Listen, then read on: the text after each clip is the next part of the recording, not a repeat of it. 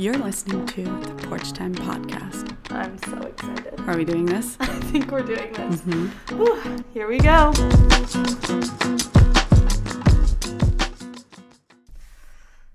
I'm back. It took me long enough. It's August, and it's the start of August, so what better way to bring the podcast back? Finally, thank you all for your amazing patience these last couple months. You know, it's been so busy, so hectic, planning a wedding if you've been following along, and being a business owner and just life. I realized I couldn't do it all, but I love this podcast way too much to leave you all hanging. So we're back. I know you've heard me say this a million times, but like we're really back this time. And I'm going to do a whole episode on the wedding because it was just truly breathtaking in every way. Like it exceeded every expectation I could have ever imagined. And I have big expectations, you guys. But this feels like the perfect episode to kick back off the Porch Time pod with. This is with Maria Villella. She is my microneedling and acupuncturist. So I met her leading up to the wedding. A really good friend of mine who we're going to have on the podcast, Katie, hi. She connected me with her because she was going there for acupuncture and microneedling. And, you know, leading up to the wedding, I was Googling, I was doing all these things. I was like, what are the best things to prep for your wedding? And every article talked about microneedling and how it's the best preventative, natural thing that you could do ever. And I was so enthralled. I've been hearing about it forever. Never actually thought to do it. Had been looking far and wide for a place, but, you know, so expensive. Ended up connecting with Maria, and she's incredible. Her prices are so competitive and affordable compared to what's out there. She's really, really smart and knowledgeable about all things integrative medicine and hormonal health, and specifically like helping women in so many areas of their life, you know, balancing their hormones like I just mentioned, pre-pregnancy, during pregnancy, post-pregnancy, like postpartum care, all these things. And I'm just, after my first session with her, I was like, oh my God, I love this girl. I love her energy. I love her practice. She's a mother. I'm so interested in everything that she's teaching me. And we started at microneedling, and then we ended up doing acupuncture because I had a knee injury, and she really helped me with that one. And then slowly we started focusing the acupuncture around hormonal balancing because I was experiencing all these like stress related and hormonal and like adult acne breakouts that I hadn't gotten before because my body was detoxing off birth control the last couple years and just all these things. And she really created a routine and a balance and supplements that really worked well for me, and I saw incredible results. Each month I would look forward so much to our time together. We really built a relationship, and I was like, I need to interview you, Maria. Like, I need the world to hear from you, to learn from you, to work with you.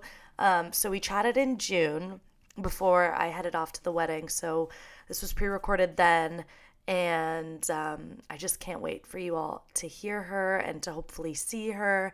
She's so special, and we're probably going to have multiple podcasts together episodes together because she has so much knowledge to give. And we kind of focused, like we honed in on this episode on my specific questions about my experience, like microneedling, hormonal balance, birth control, all these, you know, topics. And I just love her approach, and I love the way that she really combines integrative medicine in the best way. It's awesome. So I can't wait for you guys all to learn from her. This feels like the perfect episode to bring it back, like I mentioned, and we have so many more coming your way. And as always, message us, let us know if there's anyone you want to hear from, what you want to see from us, all the things. And if you're new here, welcome. My name is Jenny Drew, and I started this podcast in connection to my brand, All the Babies, which is matching baby and adult basics, made here in LA, cozy, organic, and with a give back model. And we're in a huge business transition right now as we, you know, work in our next steps of business for our 4-year anniversary of launching a subscription and super exciting things. So this podcast was just an extension of wanting to learn more, of wanting to interview doulas, moms, hear birth stories, talk to you guys, talk about self-esteem. They sort of became like therapy sessions for me. So I wanted to bring you all along to these and talk to founders, and the list goes on and on. So if you're here, thank you. It's all about just learning and growing and having vulnerable conversations, and I'm so grateful to be doing that with all of you. So without further ado, here is Maria Villella. I cannot wait for you to hear this episode. Let us know if you have any other questions, and this is going to be an ad-free episode as we just welcome back the podcast, and new episodes are going to be every Friday now, every week. So enjoy those and stay tuned at the end of the episode to hear how you can find Maria, how you can support her, how you can see her, all the things. And just thank you for listening. Share this podcast at the Porch Time Pod and enjoy. Thanks, guys. Hi, Jenny. Hello, beauty. How are you? I'm good. Can you hear me all right? Yes, this is so fun. I know. I'm excited. This is my Florida clinic. Oh gosh, there she is. How's this? Good? That's perfect. You look great. Oh, great. I've been running around all day. I ran out of gas this morning. Who does that at 42 years old? I was like, I've never done that in my life. So what, you were just stuck on the side of the road? Like, what went down? Yeah, I had to call AAA. All of a sudden, I knew it was like cutting it close, but I didn't think it was going to be that close. You're so like, I thought once it hit 0, I had reserve mileage. Yeah, what happened to that? Well, ignore how I look. I just got back from a hot sculpt class because my day was like, when you said you were available, I was like, perfect. My class ends at 1. Like, I'll sprint back home. I'll like eat a quick sandwich and we'll have the best time. Yeah, it'll be amazing. That's great. To start, obviously, I think that you can introduce yourself better than I ever could. But it's been, just so all the listeners know for context, I met you through Katie, who's one of my good friends. And can you hear me? I want to make sure. Yeah, I'm just pausing some of because I don't want to have that in the background for you. Right, there we go. I just realized it was on. Yeah. So I was like, I met you through Katie. Thank God, because you are my microneedling acupuncture angel pre-wedding. And I've just had the best time working with you and learning from you and hearing brief inklings of your story and like the way that you combine Eastern medicine, obviously, to solve problems from within. And so I've just noticed the best benefits. I've been doing my liver cleanse, which I love. I've been doing the acupuncture has helped so much. Obviously, the microneedling, I'm like, I know. I felt like everybody deserved to get a little taste of the pie and all the things that make you you. So can you introduce yourself, who you are, what you do, and then we'll go from there. Okay. Love it. Okay. My name is Maria Villella, and I'm an acupuncturist. I have been studying acupuncture, I guess, I've been in school was probably like over almost 15 years ago. And then I've been practicing for, close to 10, I guess it hasn't been quite 15, maybe like 12 or something, but 10 years of practice, if you include like the clinical portion.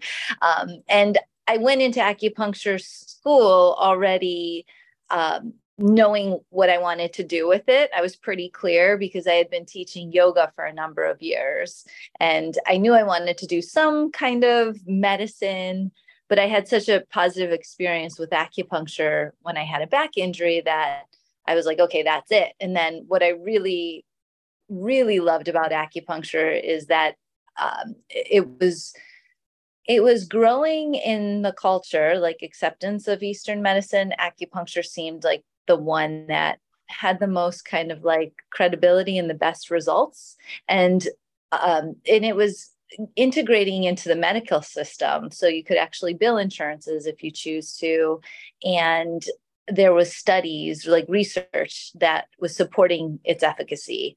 And I liked that because I didn't want to, I wanted to be, I wanted to feel confident in what it was that I was doing. And so that was important to me. And the other thing I really, really loved about acupuncture was that it was incredibly effective for women's health and affordability.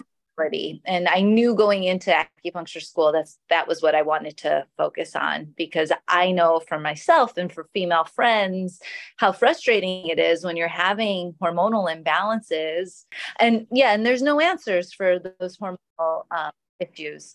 So it was a real frustration for me in my life, and I wanted to be able to help women so they didn't have to go through that. And it's crazy because it's like, I guess on some level there's a part of me that's like, man, I wish I went to med school and then acupuncture school.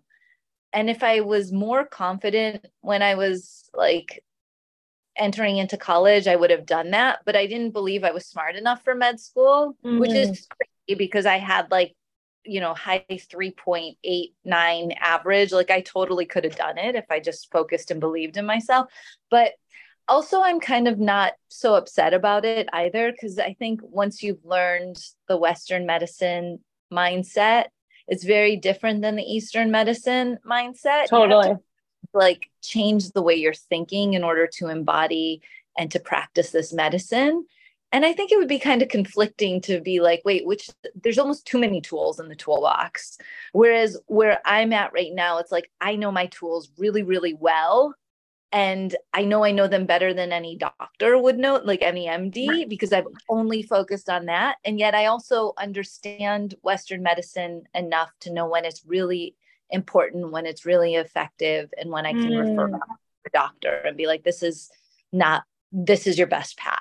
And so I'm really a fan of like integrative. I'm not like, I really, there's a time and a place for every medicine, and no medicine is bad. It's just some of it's used at the wrong times. And that's where the problems are. Totally. And what's the process of becoming like a certified, is that the word, certified acupuncturist? Like, what do you have to do? Yeah. So it's a 4-year master's program. Wow. And then choose to continue in California, and I'm licensed in California and in Florida. Some states are a little more lax. California is one of the states that has the stricter regulations. But that being said, it's really great. And I'm happy I got licensed there, even if I never practiced in California again, because the level of education is superior. Like it's really good. We learn a ton of biomed and a lot of Eastern, and we have a lot of clinical. We actually do more classroom hours. I remember somebody telling me this, and I believe it's still true, but more classroom hours than an MD. They just do a lot more clinical hours. But interesting. Isn't that interesting? I think it's still true. I hope I'm not misspeaking, but I believe that's actually, but we do a ton of, like, the program is not easy to get through, especially because I grew up in the US, right? So I grew up thinking you go to a doctor, you get antibiotics. My parents were pretty holistic. My mom worked in a chiropractor's office. My dad's from Italy, so his mother like found herbs in their farm, and like they had all these things that they did when you had a cold. So I never grew up with a lot. My parents weren't big medicine people.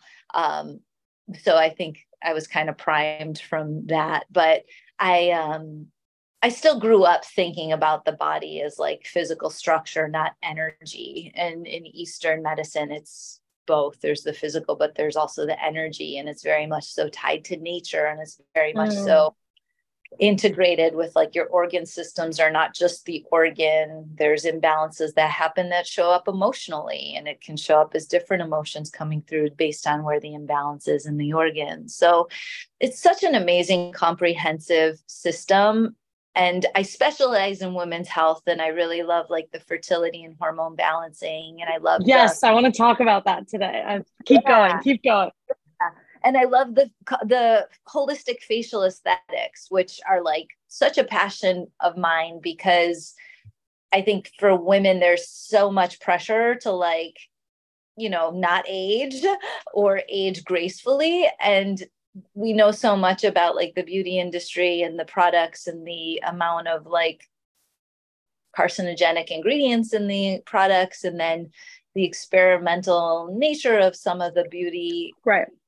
And look, it's just like everything else, a time and a place. But I think, most women I speak to, even if they're going down like the Botox filler route, they still want to like look like themselves. And the reality is those are really strong medicines, and they work really well. They're super effective, but sometimes they can kind of start to change your face, and you have to be, and I think most people just want to like age and look healthy, or most of my clients anyhow want to age and look healthy and still look like themselves. And everything I do, I really believe in, because I know I'm not doing any harm with it.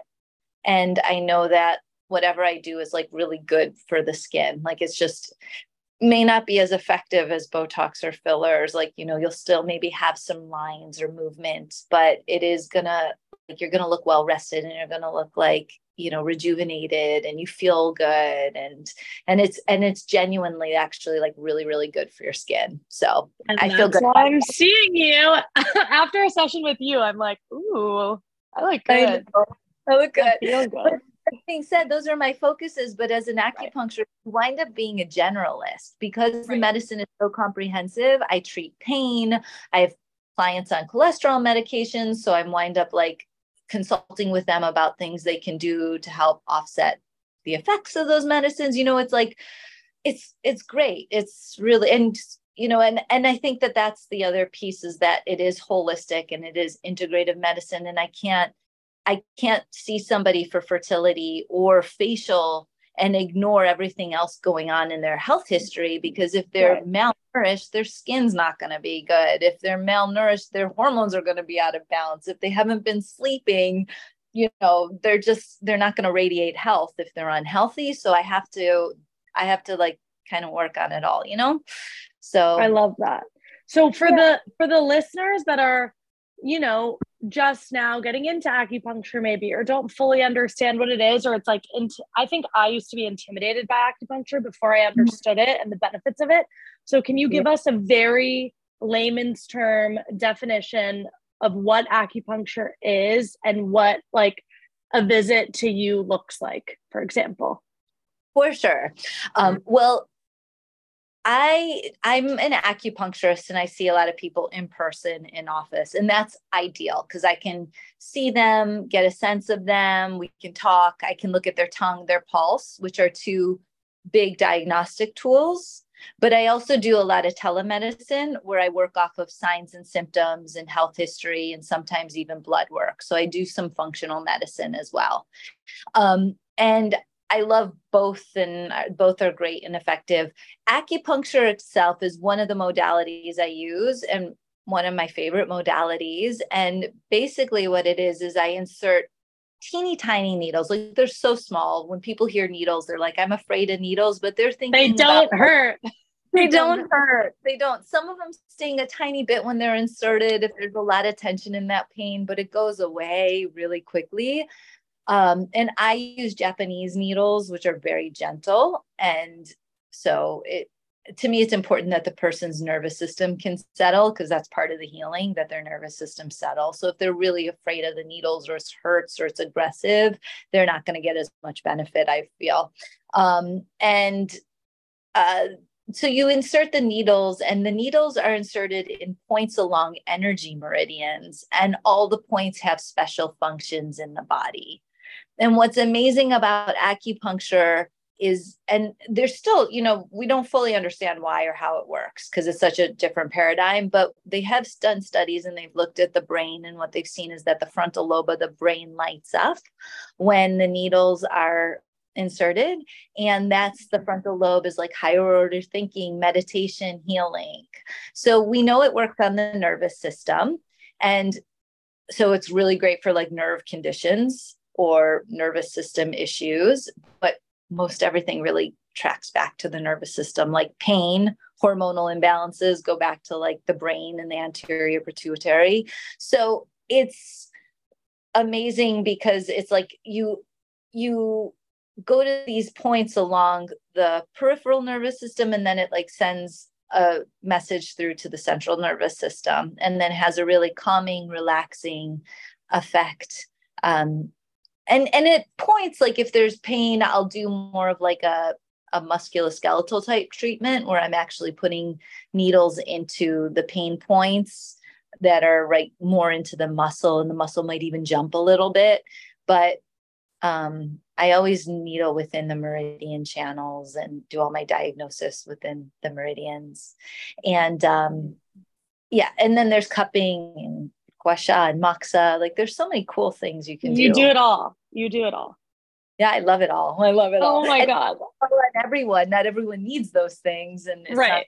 Not, you pick the tool that works for that person, which is kind of fun. You're like a mix master. So many questions. Okay. First question. Okay. Thank you for that amazing definition. I think that's so clear. And that's what I've noticed in working with you. It's just the relaxation that hits my whole body and the difference you feel after the session. Like that for me, I was like, oh yeah, I'm going to keep coming back for this. Because we started for my knee injury and then we started expanding through the body. And then I noticed like you said, little pressure points, muscles, like I would be like, whoa, that's tingly. And then it would just be this full body release that you can't explain. It's just. Yeah. And this is another thing I always tell people is like, the difference between Eastern medicine and Western is like in Eastern medicine, the idea is that like we give the body as a practitioner, we give the body a message to heal itself, but the body heals itself. So people don't come to me. I'm not like magician. I know a lot of things about a system that works, but it's different than like you go and you get on a medication and the doctor fixes you. So there's a little bit of like, what's amazing is it awakens your body's own innate ability to heal itself, which is something that is important and so underestimated. Like that is the most empowering thing we can do for ourselves, to like know and trust that our bodies are built and designed to heal themselves, because we've forgotten that.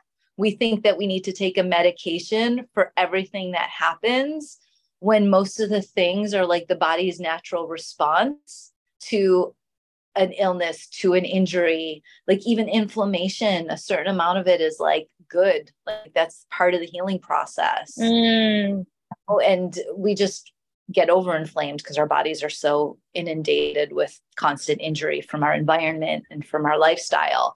But it's really, I think that's the biggest, that's the other part that makes me feel really good about it, is that I do feel like if I give somebody herbs, they're not expected to be on them for the rest of their life. It's for a period of time until their body's physiology changes and until they start to see shifts, and then they are done.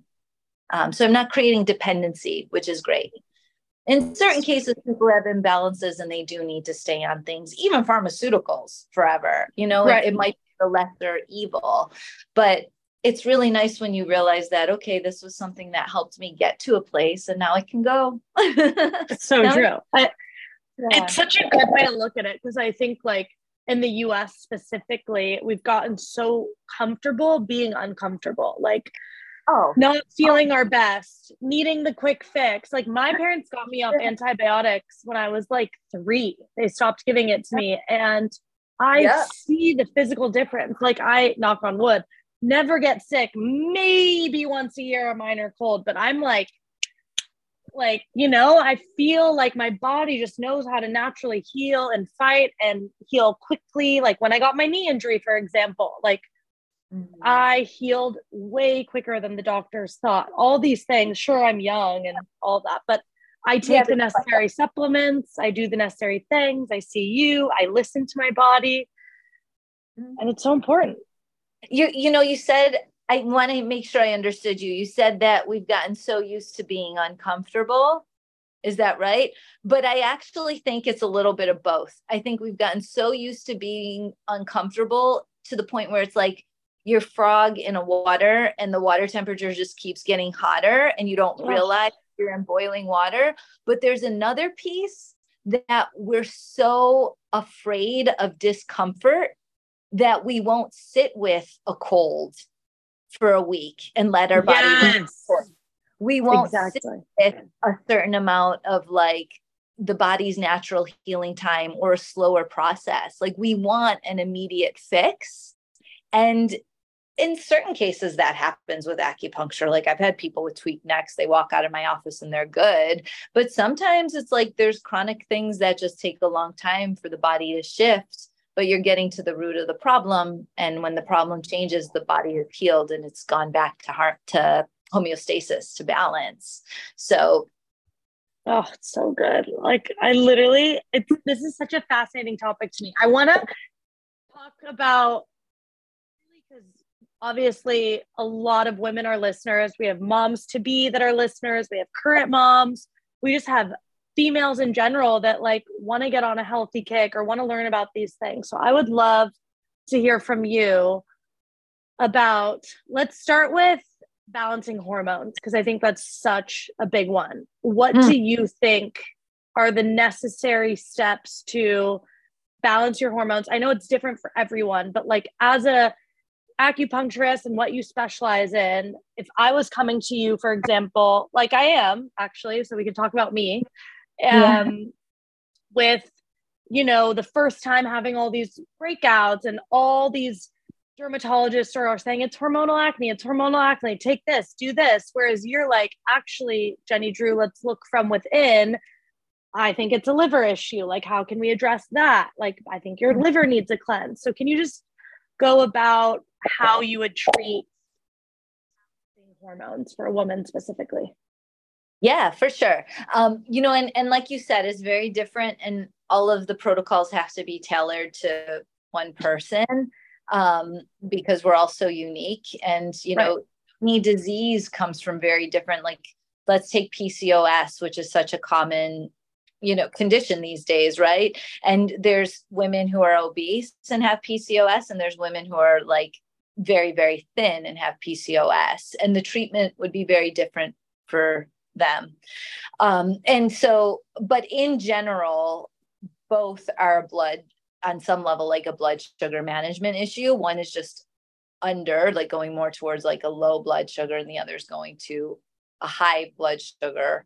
And then either way, it winds up with dysfunctional blood sugar regulation. And just because the woman is thin too, like there's some women who are thin, but they're like sugar addicts, right? And so it's not the 100% whole, full picture of PCOS, but it's a good part of it. Like, you know, one of the more Western treatments for PCOS is metformin, which is a diabetes medication. And it works pretty well for it, actually. For fertility, sometimes I tell clients to get on it, you know, but they don't have to. There's other things that can be done. But for hormone balance, you always have to look at lifestyle. And the reason is, it's like I said, like I have to get people independent of me ultimately. And also food is like the number one medicine. We take herbs, we take supplements, but how many times do you eat a day, or how many times should you eat during a day is better said. So that is really like important. And most of us need more proteins and more healthy fats than most of us need to eat more often. A lot of us eat sugars, carbohydrates, and caffeine to go during the day, and then alcohol to sedate us in the evening so we can sleep, or marijuana. But those are all stimulants or sedatives, and it's okay. I'm all for everybody like living and enjoying their life, and you can handle some of it, but like taken to an extreme, you're going to feel bad. And when people just change their diet and they start integrating whole foods, real foods, not like products that you buy at a supermarket that are packaged. I don't care if they're organic or they're conventional. If it comes in a bag, it's still, there's better ones that, you know, have better ingredients, and you should absolutely be looking at the oils. But whole foods is like number one, and getting good. Can you give specifics when it comes to food examples too? Like, I don't think a lot of people actually know what healthy fats are, or a lot of people know what's good whole food. So like what you would add into the diet if you were wanting. Yeah, for sure. When it comes to, some people can tolerate dairy, and if it's organic, good quality, even like raw milks, raw cheeses, grass-fed butters.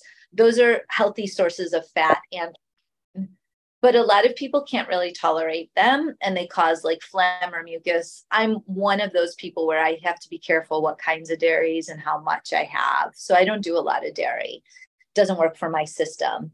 But it is a good thing. Eggs are good. Meats are good. Fish, wild caught fish, great, because they have so many great omegas. Grass-fed meats are wonderful. Chickens, poultries, all turkeys. Vegetables, I mean, you almost can't eat enough vegetables. Like getting as many different varieties of green leafy vegetables and cabbages, and some people can't quite digest them because their digestive acids are a little weak, and it takes a little bit of time for them to build up a microbiome, a gut environment that can handle. Otherwise, they get really gassy and bloated. So you have to be careful with it. But over time, just increasing and starting with more cooked vegetables, and over time, you can probably handle like more of a raw salad, depending on your constitution and what's going on.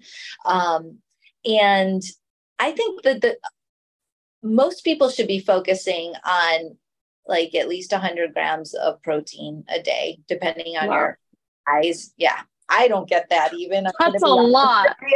I'm gonna be honest with you, but like to get like really good, but I integrate it where I can. And 60 to 100, which is a big, huge thing, but half your body weight at least in grams of protein. Okay.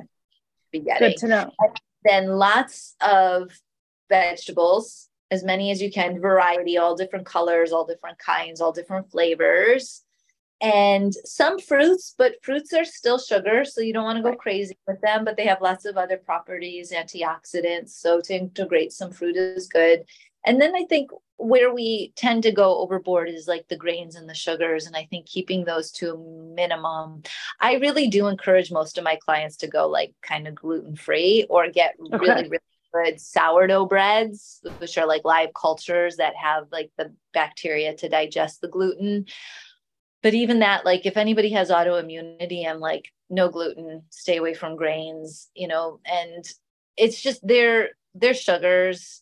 Some grains have like really good properties. Like I actually need a little bit. I do well with like some grains, but I stay away from gluten. But I need it for the energy because I exercise a lot and I need to burn it. And it fills me up. Like I actually feel better when I have a little bit, but I can't do a meal that's all grains. I have to have proteins. And that's me personally. And I've come to this over years of trial and error and going through different diets. When it comes to healthy fats, the biggest thing I want everybody to know is like for cooking, you really want to temp an oil oils are so important, and like seed oils are not good. When you're getting packaged foods or even like cooked foods in like a grocery store, a lot of times they're using like canola and seed oils. So even though it's okay to do it a little bit, they shouldn't be like the majority of your diet. It's best when you're cooking to use something like coconut oil or avocado oil because they can withstand the higher temperatures. And then extra virgin olive oil. I'm Italian, of course, so like I grew up on it. Yeah, and I eat. My dad imports it from Italy, and like I get like tons of like great. But drizzle it on everything because it's such a good healthy fat. Olives are amazing. Avocados are amazing. I know all things that I love. I love my fats. And coconuts are great. So like and butters, like grass-fed butter, that's one dairy thing that I actually, luckily, ghee and butter I can handle. So I integrate those because they have a lot of butyrate, which is also really good for the microbiome. And they're just great for you overall. And cholesterol has a really bad rap in our culture, but it's important too. Like we need it for our brain and we need it for hormone production. So we want to get our healthy fats for hormone production too. Protein for building muscle, because as we age, our muscles decline and then we have bone density issues. And then fats for hormones and like just lubricating everything. Right. So as Oh far my as God. in a nutshell, right?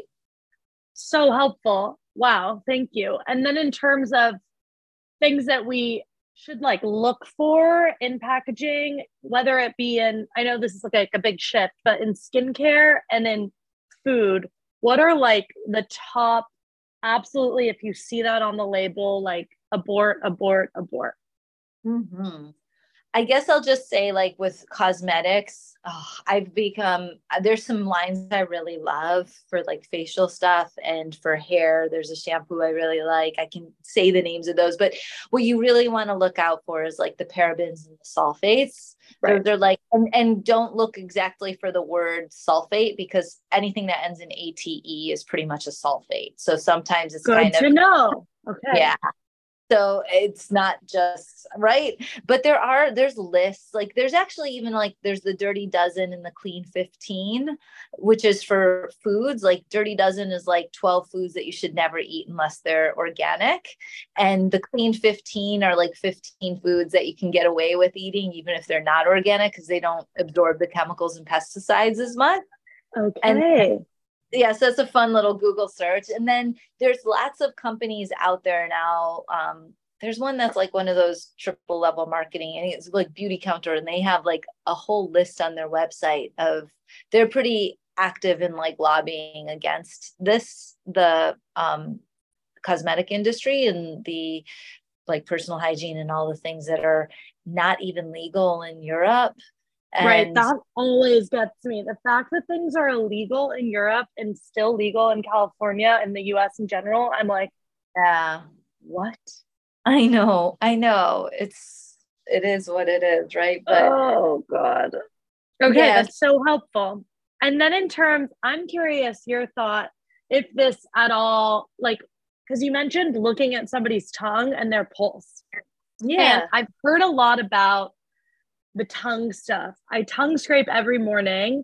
I know that's a big one, but I'm curious if that has anything to do with hormones, if that has to do with gut or what, and like how we can self-examine our tongues to know if we're lacking in certain nutrients or I don't even know the smart words for Yeah. it, but I would love to understand that more. I'll chime in. I got you.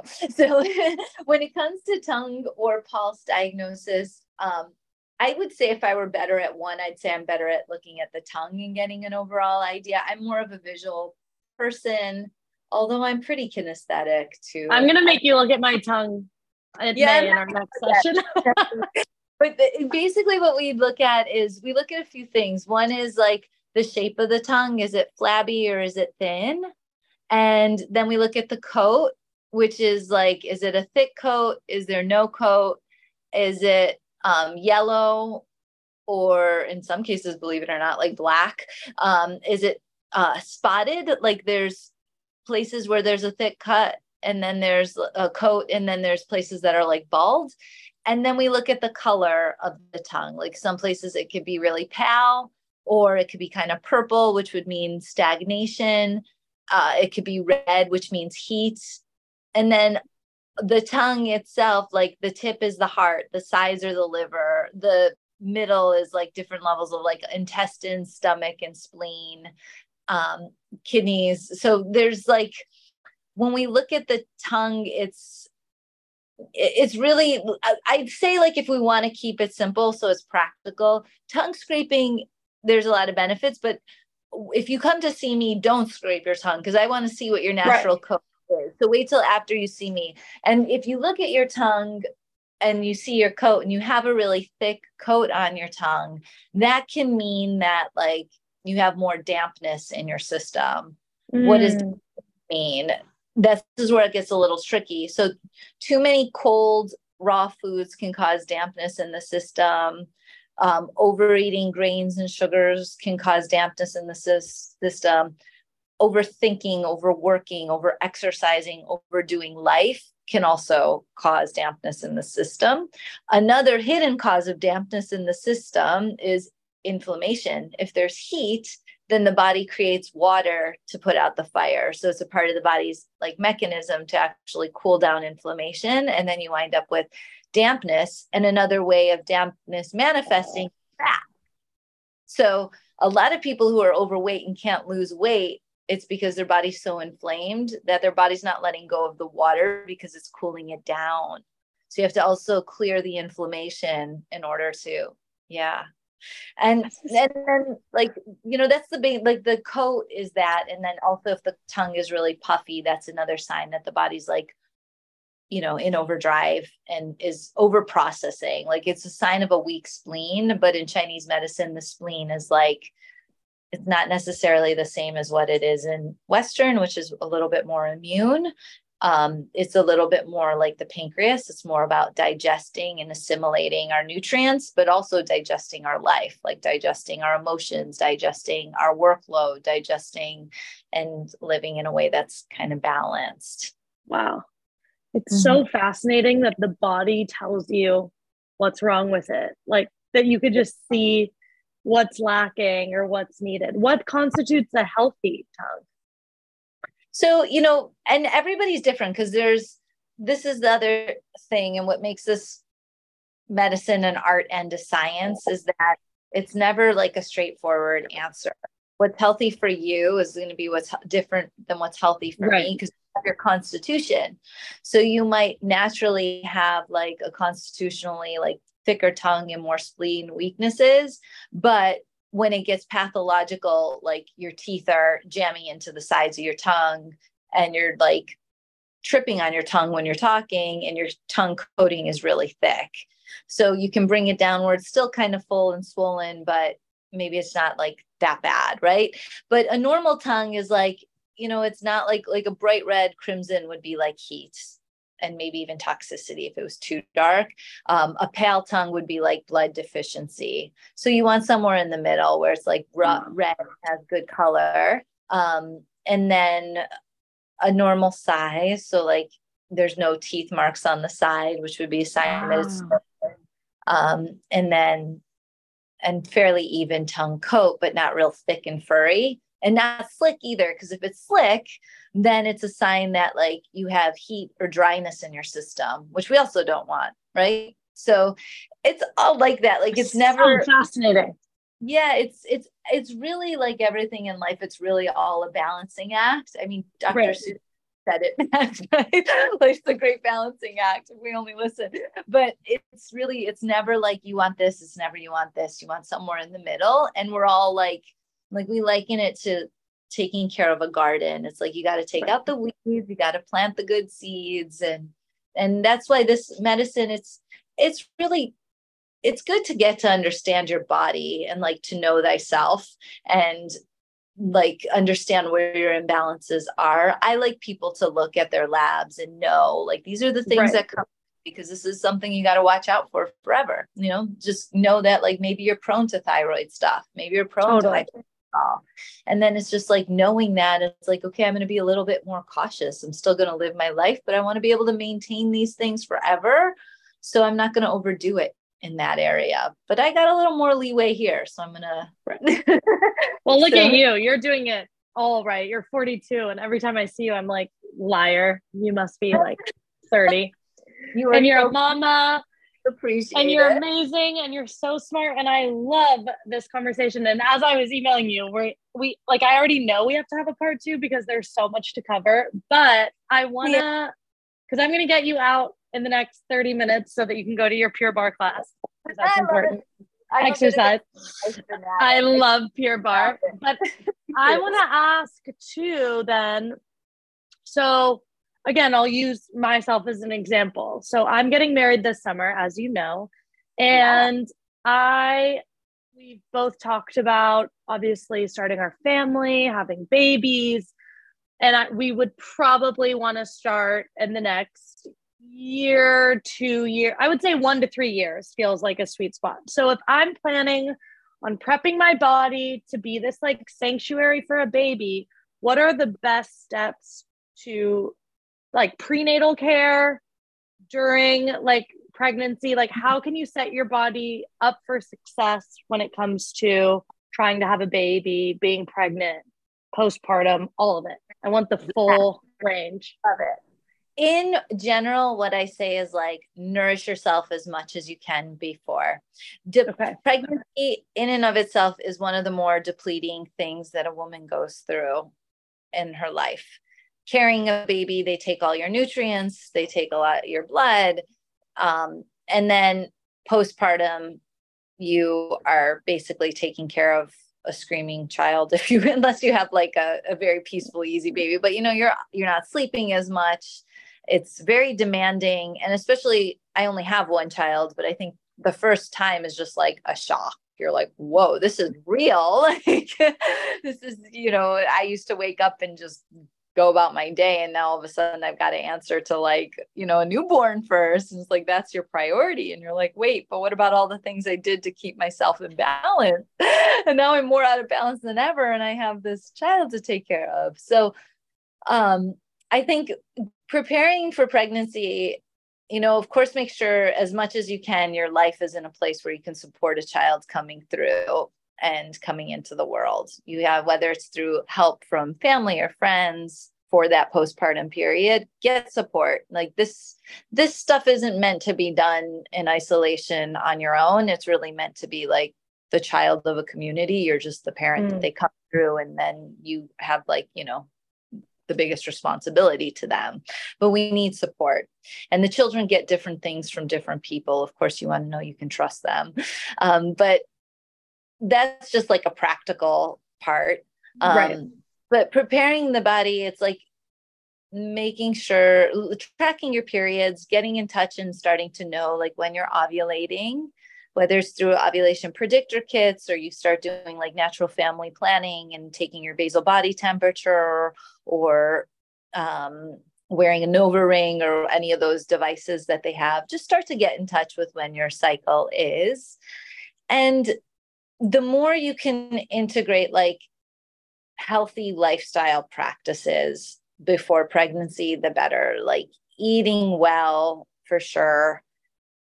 Taking fish oils, maybe vitamin D, making sure your microbiome, like your gut is working well, your nervous system is calm, you're getting good sleep, all the same things, and possibly integrating herbs or acupuncture.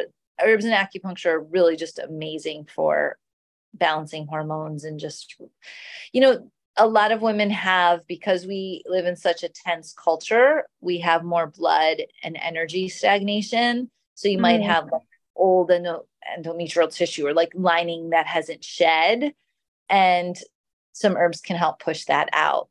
And, there's a lot of herbs that have great functions on improving.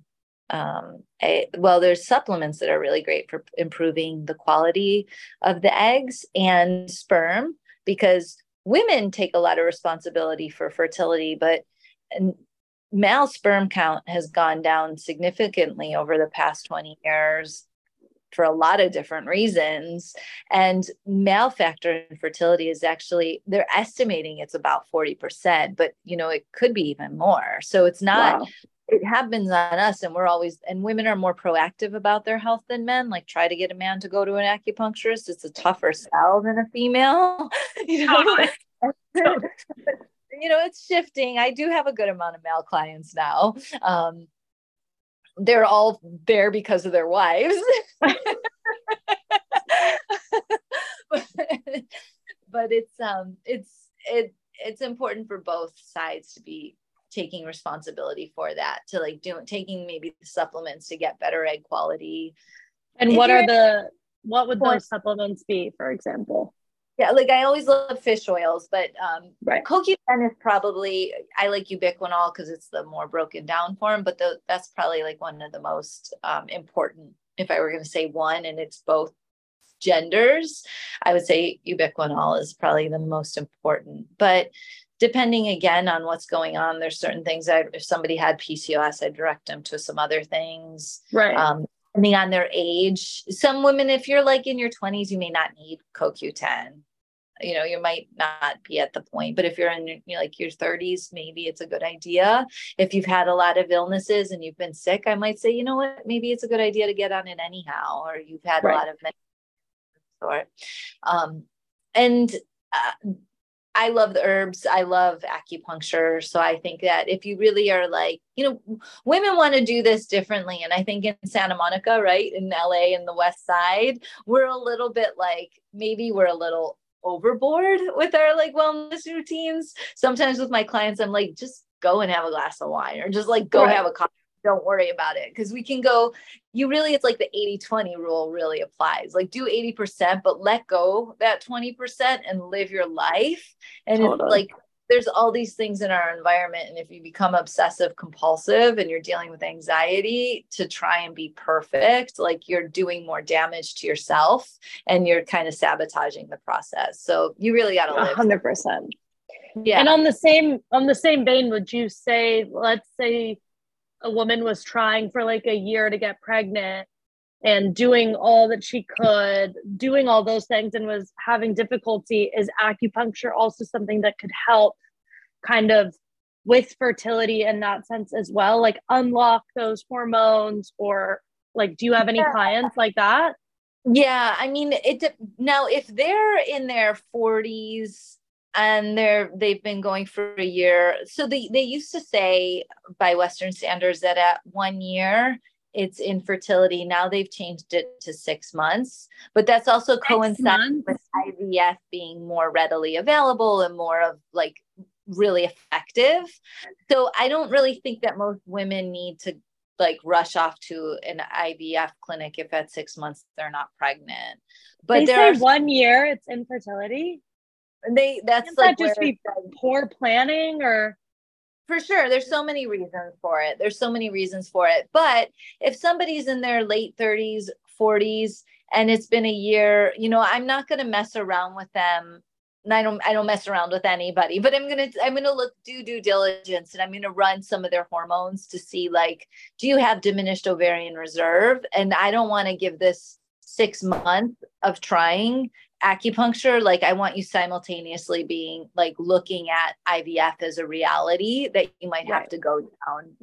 If somebody's in their 20s and it's been a year, and I still would check their numbers, because I don't know, I've seen some pretty early like onset menopause. Not like 20s, not so far. I haven't seen that, but it's not outrageous that it could happen. Right. So and there's other complications that can also. So I do integrate. I'm a fertility specialist within acupuncture. So I belong to a fellowship called ABORM. And within that, like we really study a lot of the Western interventions for fertility. So I'm really familiar with them. And a lot of them are important. And there's certain things that can really help you get pregnant quicker, and not have to go down so I'm saying not have to go down the IVF, right? But a lot of women actually choose it, and a lot of people choose it, and they choose it for good reasons. Like, it could be same-sex marriages. It could be that I've had clients who go down that road because they have a gene for like a cancer, and they don't want to pass that on to their child. So they want to test the embryos to make sure they don't pass that on. I have clients who just do it because they want to be able to choose what gender it is. Like, nowadays there's a lot of reasons, and and it works. Like, it's your choice. You live this life how you want to, and we have the options and interventions. And if it works for you and your mind frame, I support it. I love it. I think everybody live for themselves. And I think, and so I would say, if somebody,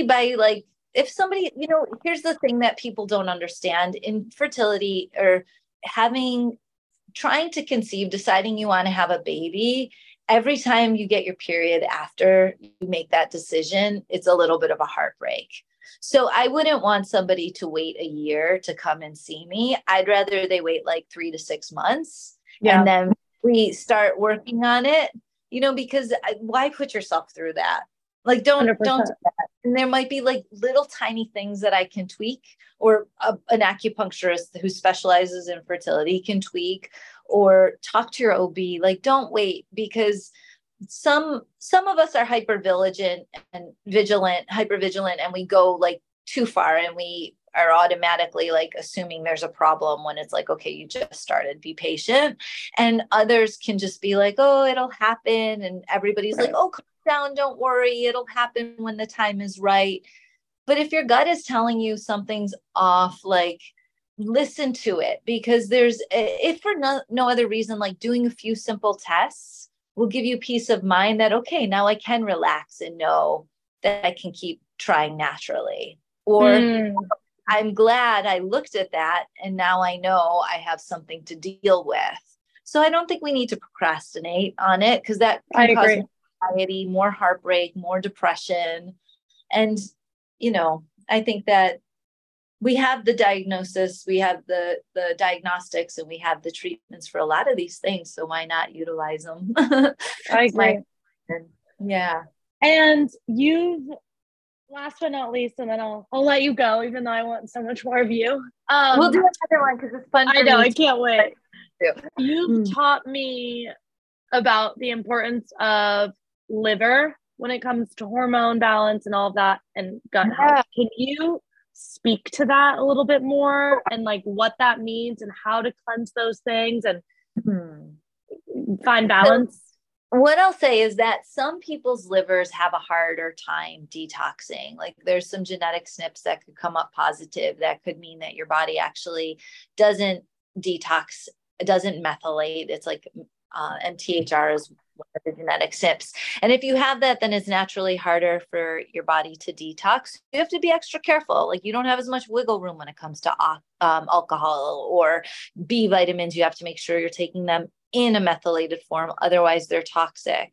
And you have to just take better care of your liver. So that is something that is becoming more understood, and more doctors are testing for it, but it is a good thing to kind of know if you have those genetic SNPs, and if you're a carrier for MTHFR, or CMT. And fertility doctors will usually look at that too. But liver,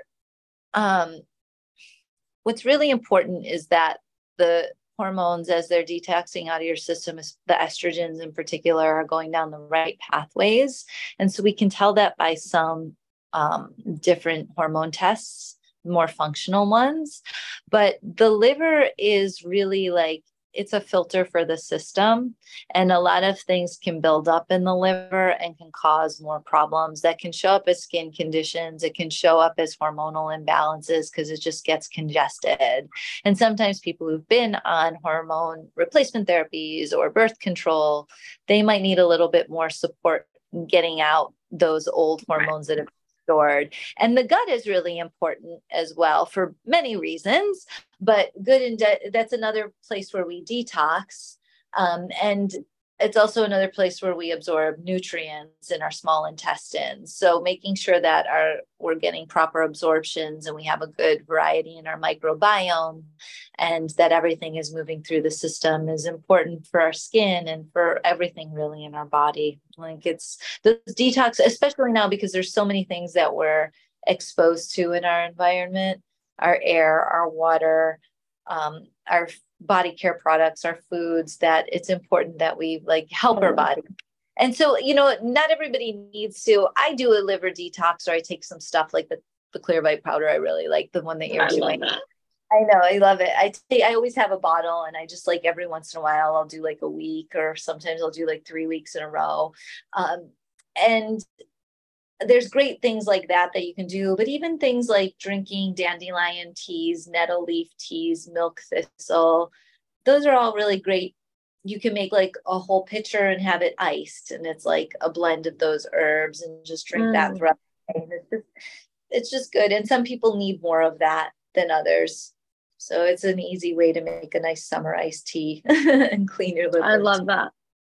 Yeah. Last thing I'll ask, and then I'll ask you all about how people can find you, support you, see you. I don't know if this is a controversial question. I don't think so. But what are your thoughts on birth control?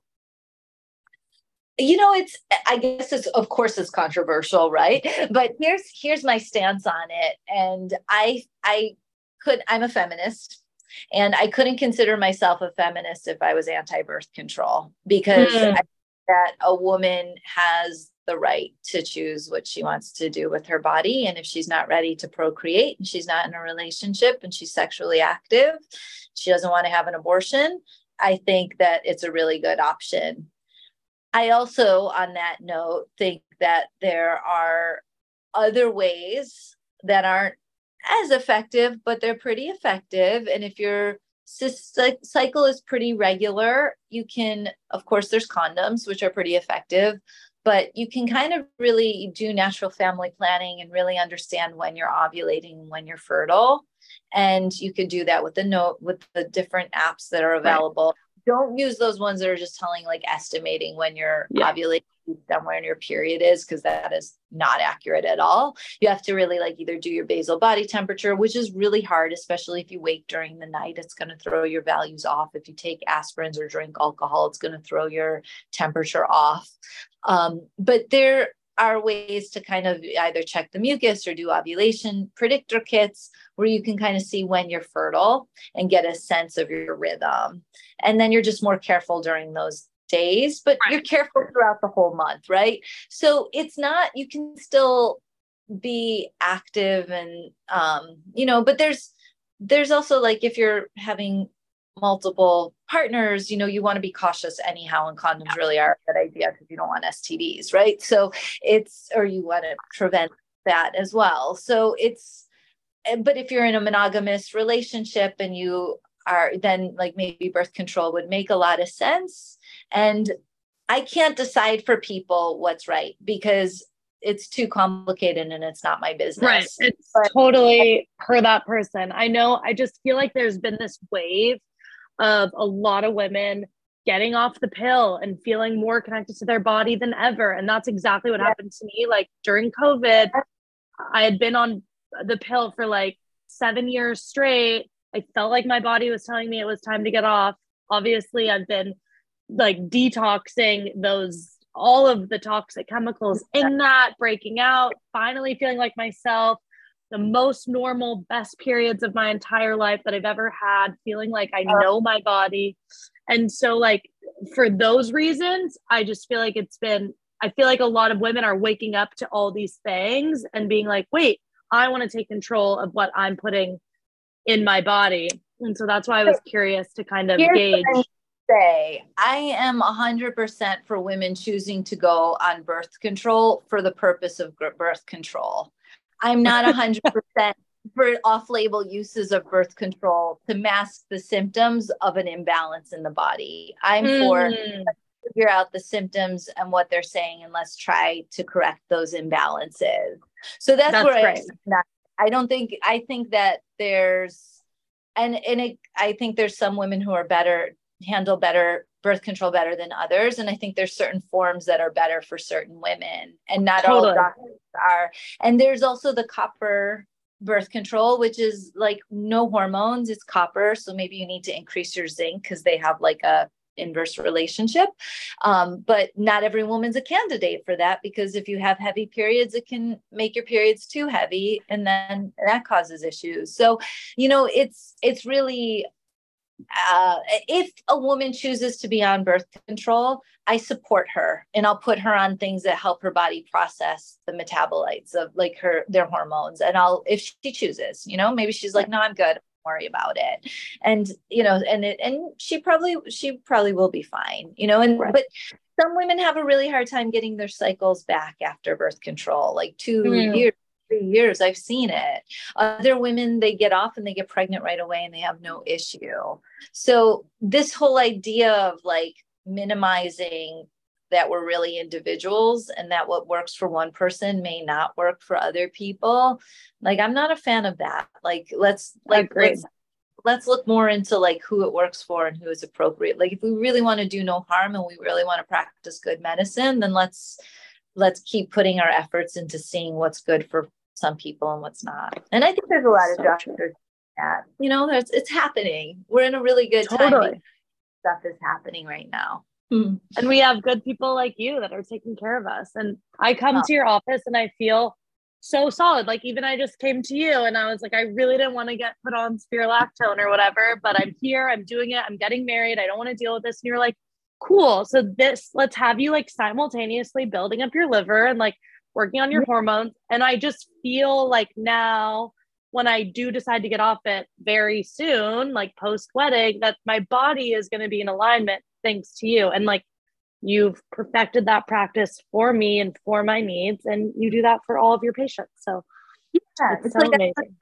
What's right for you right now, long-term and short-term goals. And it's like, take the Band-Aid and we'll work on the underlying thing and we'll take off. You are amazing, Maria. Thank you for this. This was so beneficial. And I know everyone is going to want to hear so much more from you. There's so much more to talk about you being a mother, going through divorce, all of the things. I know you're an open book, doing a practice between California and Florida. You're a busy, busy woman. And I feel like selfishly nervous putting this out because I'm going to be like, now the times when she's in California, she's going to be too booked by all the people I hopefully send to her. No. But where can people find you? How can they get in touch with you? How can they see you? Give us all the clinic names, links, websites, Instagram, email. So right now, as you said, I just went through a divorce. So I have my own personal website, mariavillella.com. I'm working on. Can you spell that? Yeah, for sure. MARIA as in Victor, ILLELLA, and then .com. And that's where like you can find the locations of, I practice in Santa Monica and Sarasota. And I do telemedicine as well. So if you're not in either of those locations, we can do telemedicine. I'm only in Santa Monica once a month. So if you need more support than once a month, we could always work through telemedicine as well. And I will be going to Santa Monica actually next weekend. And through my website, you can book online, but especially if you're a new client, but it's better to contact me because I can get you more precise appointment times and I have more availability than what is often listed. I don't want to like overbook, and sometimes people will book and then I'll like reschedule them to a better time. I'll contact them, but I'm really good. If you text or email me, you can text the number on my website or you can email me, and I'm really responsive because all of the texts come right to my cell phone. So if I don't get back to you within like 24 hours, it's usually more like 1 or 2. But if for some reason I don't by 24 hours, text me again or email me again because somehow it didn't get to me. We can make it. Well, I'm so grateful for you. I will see you next weekend for our acupuncture and microneedling. And thank you for your time and obviously your knowledge. It's so comprehensive and amazing and inspiring that we can take control of our body in this way and like have autonomy over it and have the resources like you. And you are so thoughtful and patient and giving to all your clients, and coming to you is like therapy. So thank you for that. Thank you. Thank you, Jenny. I can't wait to see you and give you you big hugs soon and have the best Pure Barre class. Thank you. Thank you, darling. Ciao. Ciao, ciao. Bye. Bye.